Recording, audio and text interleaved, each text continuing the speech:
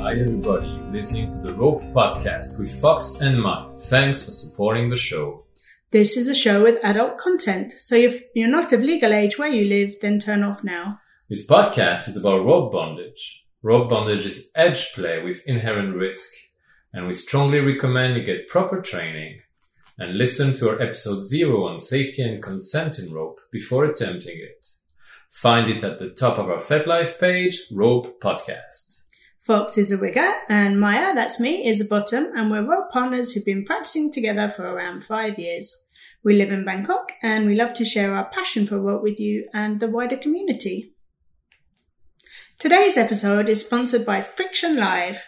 Friction Live offers a variety of kink classes, mostly centered around rope, and things you can do to complement your rope, and you can follow along with it wherever you have an internet connection. You can attend the class live or view it recorded at your convenience. Check them out on frictionlive.ca. Maya, today is a special day. It is a special day. Why is that, Fox? We have made 100 podcast episodes of the Rope Podcast. Bonkers. It is, isn't it? Yes. So we started on this journey, in 2017, is that right? That's right, 2017, and we have put out an episode every 2 weeks since. That is amazing. I remember when we started this adventure together, Maya, I think I told you, well, if we can get 50 or 60 people to listen to the episodes, then it's worth doing. Yeah, and I think we've had a few more than that, it turns out. Yeah, we have. We have several thousand, in fact, listening to each episode. And we would like to take this opportunity to thank every single one of our listeners very much, as well as our patrons who go to our Patreon page and support us with money every month so we can keep this podcast going. Exactly. It is true that when we started, I thought we'd run out of topics really quickly. So I am a bit befuddled that we've managed 100 episodes and have a wall of we have a nice backlog of future topics. So I don't think we're going to run out of material anytime soon, Mike. Turns out we really like rope. I think we do. And there's so much to talk about in rope.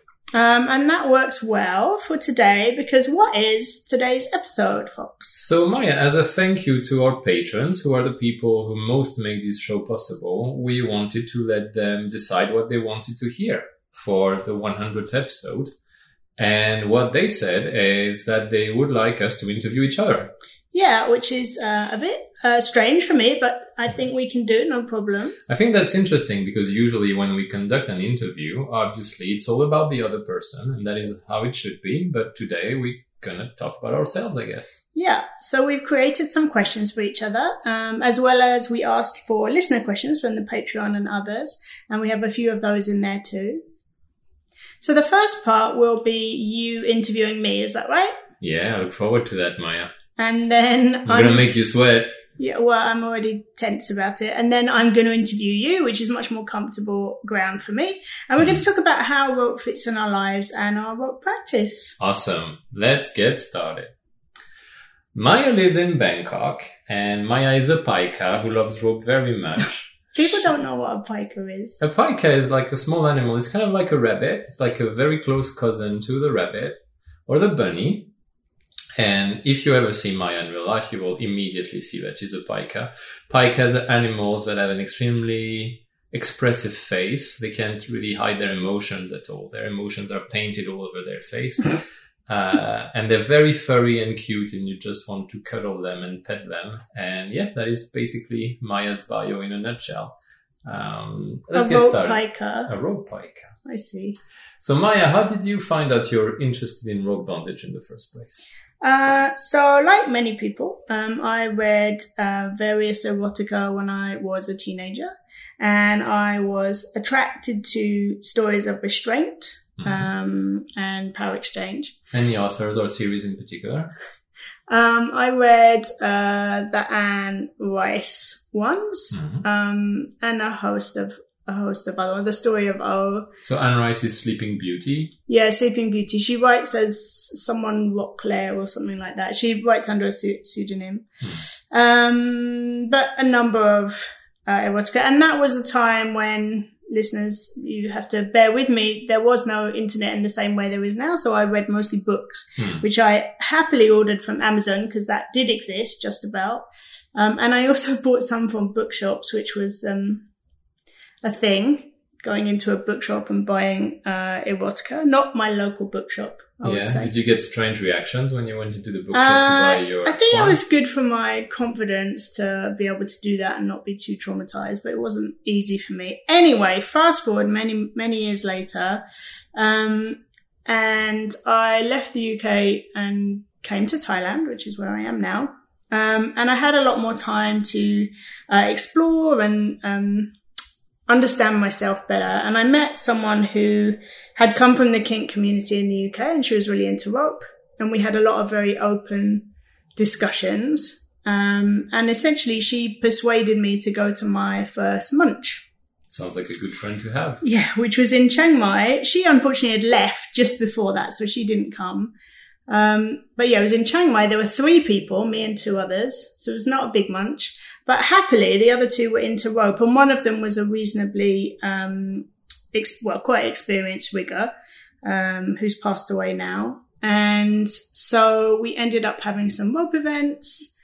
And then after a little while, I came to this party in Bangkok and I met you. And then there we go. The rest is history.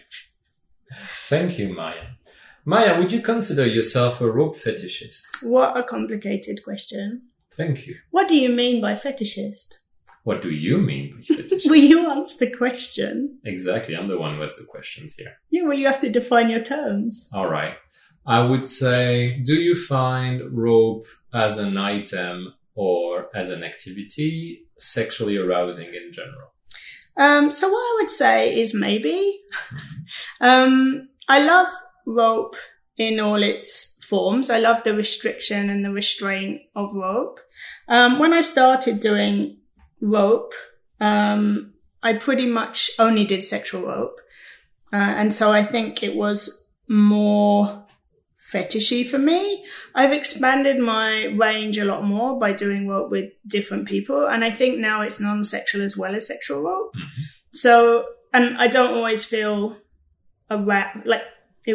sexually aroused in rope. So I don't know whether it is a fetish. I think that's an interesting and complicated topic, right? Yeah, absolutely. I mean, it's certainly a big part of my sexual life, mm-hmm. and I would miss it a lot if it wasn't there. And I enjoy sexy times more when there's restraint through rope. All right. What would you say more broadly that bottoming for rope does for you? Lots of different things. So one of the things I love is the peace and quiet when I can let go in rope. Which is hard for me. My brain is a busy, worrying little brain. But sometimes when I'm being tied, particularly when I'm lying down or I'm in a suspension where I don't have to actively bottom and I can let go and relax to the rope. And I'm not dealing with huge amounts of pain. That's a slightly different feel. Mm-hmm. Then there's a sense of peace and quiet, which is very beautiful. There can also be catharsis in rope. So sometimes we will get to a point where I feel a bit defeated, like there's nothing left I can do to kind of fight the pain. And sometimes that makes me cry, and that can be a catharsis. And I always have the choice to safe word, but that can feel like a bit of a defeat, especially when I know I can take it just with pain. So it's an interesting feeling. Sometimes I feel pretty and graceful. I know it's a bit of a cliche, but I like stretching my legs and pointing my toes, mm-hmm. and bending my back. So there are some positions where I feel like pretty and graceful, and that feels nice and stretched out. I love sensuality and connection. So the intimacy that can come with a really great rope scene. Mm-hmm. I like feeling looked after and small, and there's something around that. I like objectification and some humiliation that you can do in rope. Mm-hmm. And at the end of the day, mostly for me, being restrained is hot in some way. There's a lot of sensuality. So I feel like Seems like there's a lot for you. Yeah, and I could give more things for sure. But yeah, rope can do a lot for me. I can feel powerful even when I'm under someone else's control. Yeah. In terms of type of rope play or style of rope, what would you say is your favorite at the moment? Also a challenging question. I like sensory deprivation, where you can't move at all and your body is kind of played with. I really like Ishinawa and CNC, so using the rope in a like pain and control and rough body play and stretching. That's a favorite. And I really like combining rope with kind of knife play and fear play, again with that restraint. I mean, really, I like a lot of kinds of rope, but those are three of my favorites. That's lovely. Of all the ties you've done so far, which one would you call the most challenging? So that's a difficult question because I feel like so many of the ties that we do are really challenging. And it also links into how far we've come. So if I think about the first time we did a single Futo suspension, I nearly died. Like, it was agony. We could not do it for very long at all. And that was a combination of me being completely unprepared for all my weight on that part of my body, and also a more early Futo design in your system. It's a lot more doable now because your Futo is super secure and strong. And I also understand more about my body and how it's going to work. It also depends what you consider challenging. Is it a physical thing? Is it an emotional thing? Very true. So physically, some of the suspended crabs we've done have been really tough. The face down crab, the suspended crab, they're tough because your body's already in a very difficult position with the leaning and your arms being tied to your limbs being tied together. And then having a suspension stretched out like that, I find quite tough. The two back bends we did with our friend with the bamboo, with her above and me below, were very tough for me. So she is a circus aerialist, and she can do the splits and back bends that are amazing. And she was doing amazing things on top of the bamboo, and I was trying to do some back bends on the bottom of the bamboo. And I think there's an element of trying not to let the scene, the play down using my body. And so that was pretty tough. Emotionally, I would say that, do you remember when we went to the forest at night? I do. And it was pitch black, and we were in the middle of a forest, in the middle of the countryside in Thailand. There were insects and animals everywhere, and I have a bit of an insect phobia. And we did a twist against a tree, and I was terrified that ants were going to eat me. So that was quite frightening. Okay. Then we've done a couple of upside down aguras, which I found really hard. At the beach, I think, and my 200th, I think, was a upside down agura, which I found very difficult. And then there was also a scene where we did at a party, which was knife play, cutting cloth off my body. And there's a piece around exposing my body, which I found really difficult and humiliating. And I find that emotionally, that was one of the toughest scenes I've done. So there's a million. Yeah, okay. Thank you for sharing them with us. Maya, have you ever had a rope-related injury? Yes, I've had quite a few rope-related injuries. I've had a ton of blisters. We live in a hot country, and when the rope rubs or you do a lot of movement, sometimes you get blisters. I've had quite a few burns. In fact, you have one on your chest right now? I have two, actually. I have one on my arm as well. Also very cute. Including quite a bad one on my leg from a CNC rope thing that we did, which I still have a scar from, which I don't hate. So the burns and the blisters and those are maybe a bit annoying at sometimes, but I actually don't mind them at all. The more problematic injuries have mostly been related to my hands, I think. So from reasonably early on, I've had some handcuff type injuries where rope has pressed on some of the nerves in my wrists, and I've had some deadening of the sensory nerves in the bottom of my thumbs. And so that's happened. Waardenburg syndrome. Yeah. Also called handcuff syndrome. And that has been on and off. Like I've had that quite a few times. The one that I find most problematic is some ongoing pain in the back of my hand below my longest middle finger, where particularly in the left hand, but sometimes in the right hand as well, I have like pain basically. Kind of a burning pain when you touch the skin. And that is there a lot of the time. Like I'm not sure that's going to go. So I think it's really important for rope bottoms to understand that injuries are potentially part of the deal in rope play.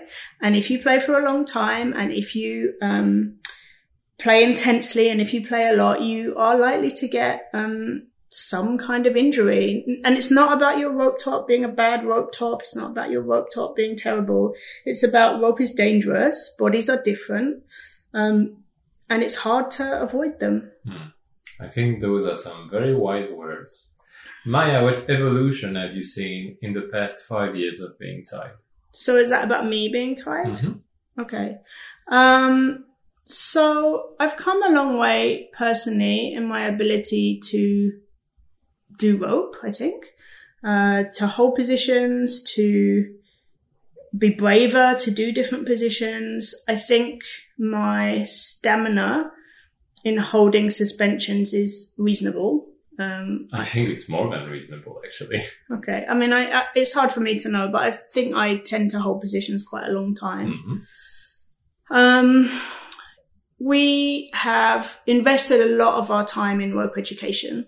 We watch a lot of online classes, we read, we talk about rope all the time. Clearly, literally. We've done 100 episodes of this, but we also do this outside the podcast a lot.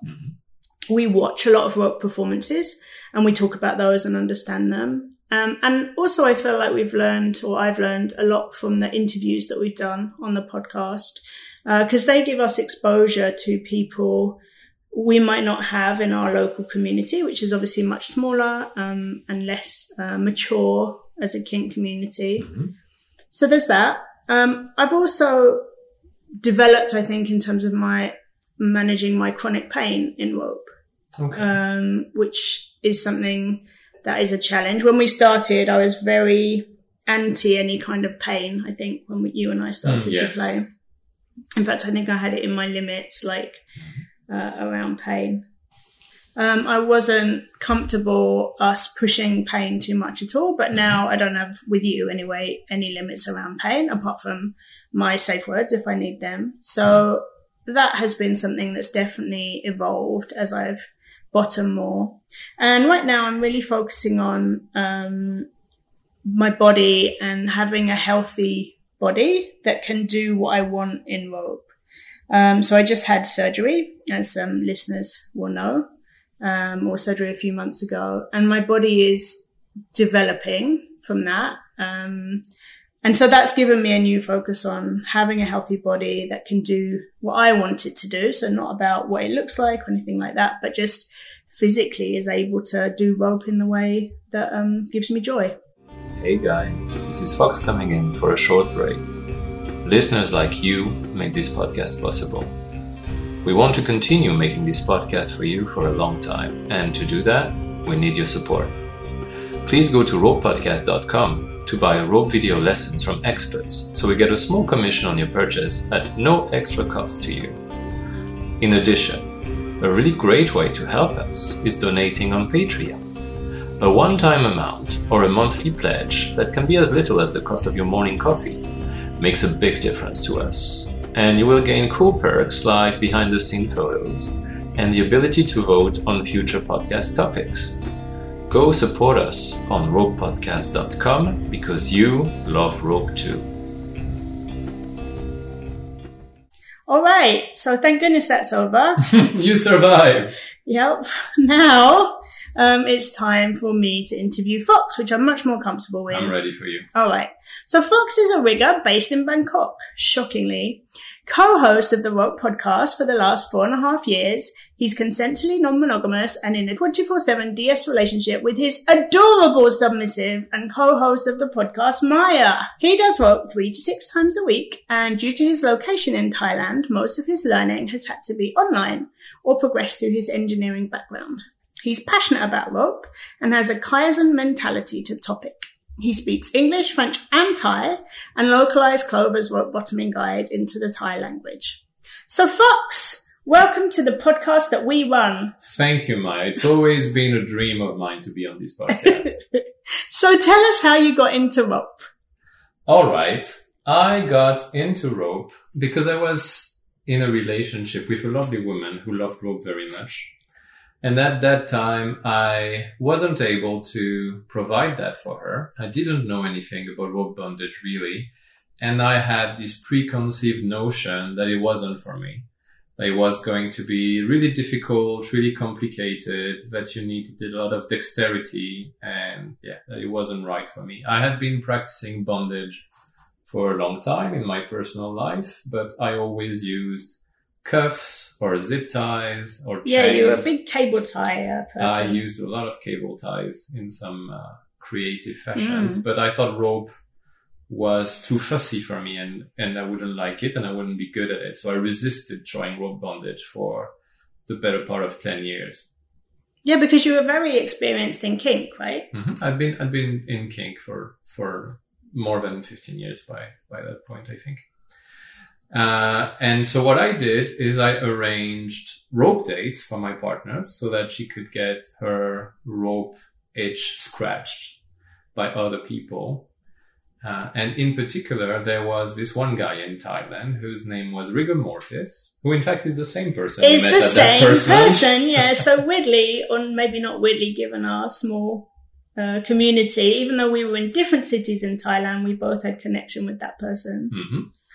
And at some point, Rigor Mortis taught a few very basic rope workshops in Chiang Mai, and I happened to be in Chiang Mai at that time. And I went there with a common friend of ours at the time, and I did some rope bondage for the first time. And I was shocked that I could actually do it. And turns out, not only could I do it, but apparently using my engineering background, as you mentioned, I could do it pretty well. Like the persons were not able to get out of the rope that I tied, and I found it much easier than what I had expected.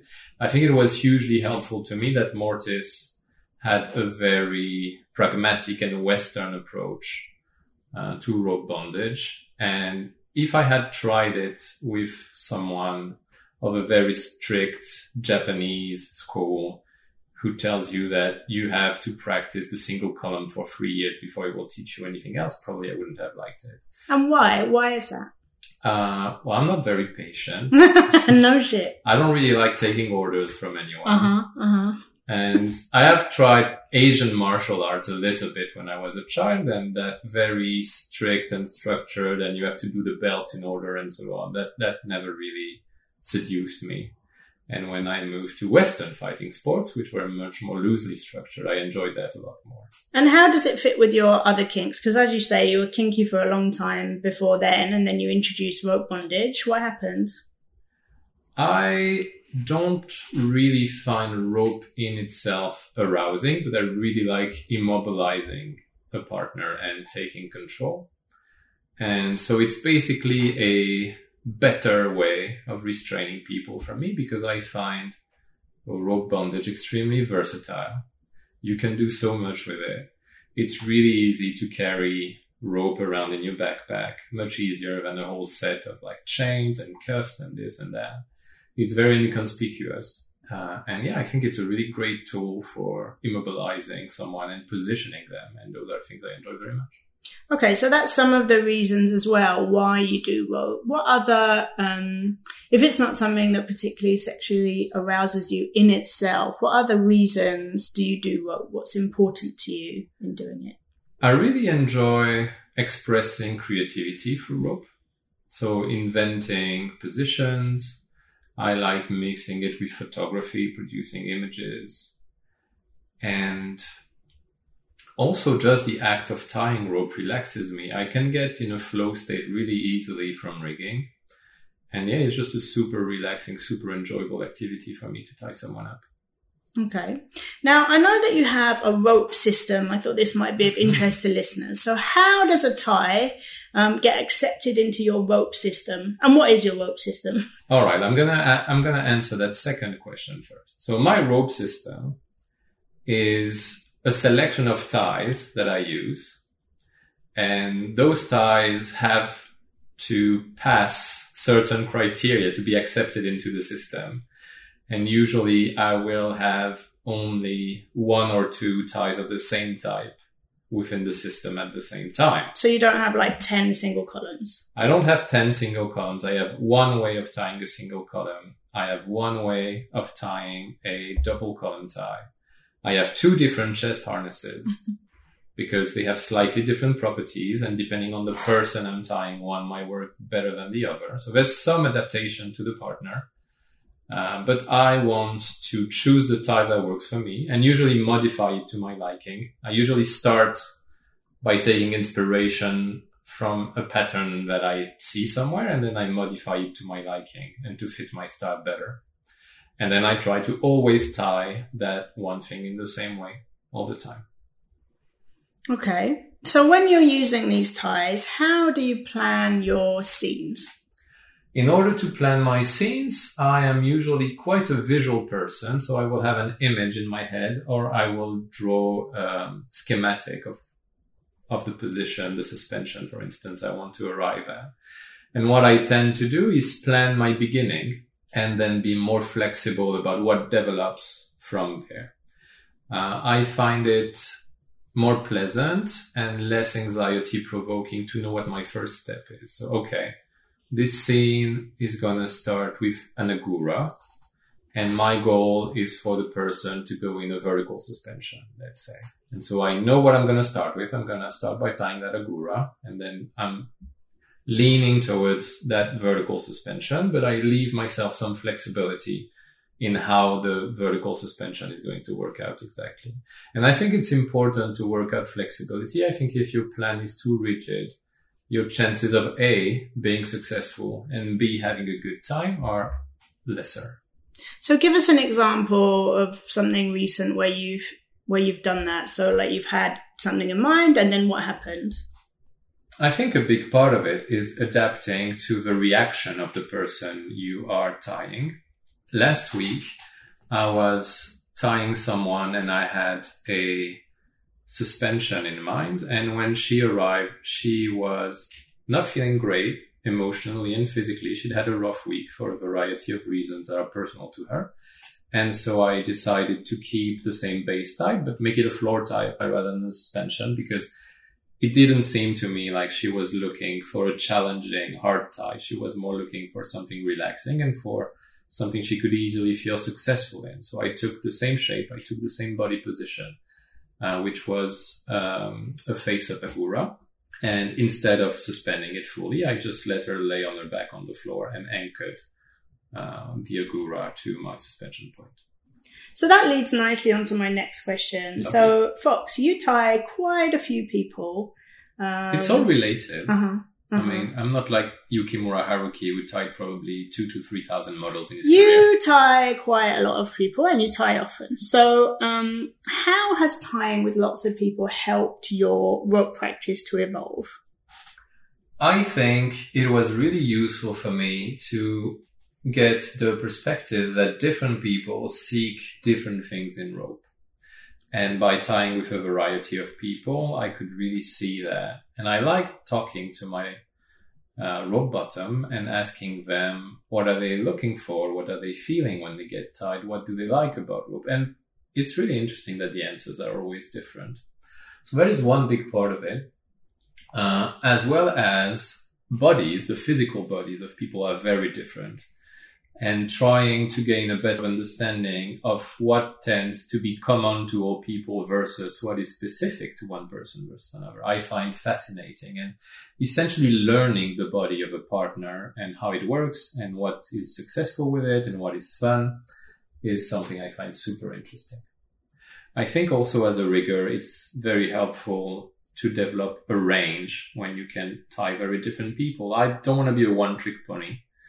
And I think it's easy to become very good at one thing, but I would like to be good at many things. So that's what range means to you? Yeah. Just explain range a bit more in rope. I would like to be able to do different styles of tying in terms of speed, in terms of intent, in terms of nature of the scene. I want to do sadistic rope. I want to do cuddly rope. I want to do fun rope. I want to do challenging rope. I want to do relaxing rope. I want to do all the ropes. Okay, so I feel like this is a very similar echo to my what are the things that you like about bottoming in rope, and your what are the things that you like topping in rope, which is like all the things. Yeah, we like all the rope. Let's be clear. So how have you learned from and with Maya to be better rope partners since the start of the podcast? Well, in a very just the two of us kind of perspective, I think we have learned together what our strengths and weaknesses are. And we have just found ourselves more through rope together because, let's face it, most of the rope we've done has been with each other.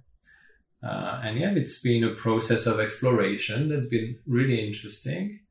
As your top, I think I have learned to read you better, and I have gained a better understanding of how far I can push you in things. So that has been also very interesting. And then thanks to the podcast, on a different scale, I think I've been exposed to more and more ways of doing rope, all of which are valid, and gaining all those perspectives and having the privilege of talking in depth to many excellent rope bottoms and riggers has really enriched my rope life. Yeah, mine too, for sure. So finally, what has been your favorite episode of the podcast and why? My favorite episodes, because it's actually two of them, of the podcast is the mini-series we did about Ichinawa, or one rope techniques. And the reason why it's my favorite is because we did so much research. Like, I had to convince you to finally record that episode because we kept finding more sources and talking to people behind the scenes. And it felt a bit like investigative journalism. Yeah. And that questing was really fun for me. In fact, we kind of discovered who coined the term in the first place. And I invite listeners who are curious to go listen to those two episodes if they want to know. And it was really fun to find out things like the fact that despite it being called Ichinawa, which is a Japanese portmanteau, is not actually practiced in Japan very much and is mostly done in other countries. So yeah, that's the amount of work that went into those two episodes, and those are little gems of discoveries we had along the way, were very fun for me. Super. Well, thank you very much, Fox, for being an interviewee on the Rope Podcast. Thank you, Maya. And that will be all from us today at the Rope Podcast. Thank goodness. So don't forget to subscribe wherever you get your podcast from, and come friend us on our FetLife page and our Instagram, which are both Rope Podcasts with no space. All right. And if you have a question related to rope, we'd love to answer it in one of our future episodes. Drop us a message on FetLife or on Instagram, which is Rope Podcast. If you like this podcast and would enjoy more episodes, find all the ways to support us on our website, ropepodcast.com. In particular, please consider supporting us directly on our Patreon page for yet another 100 episodes. Yay! Thanks for listening. And have fun tying.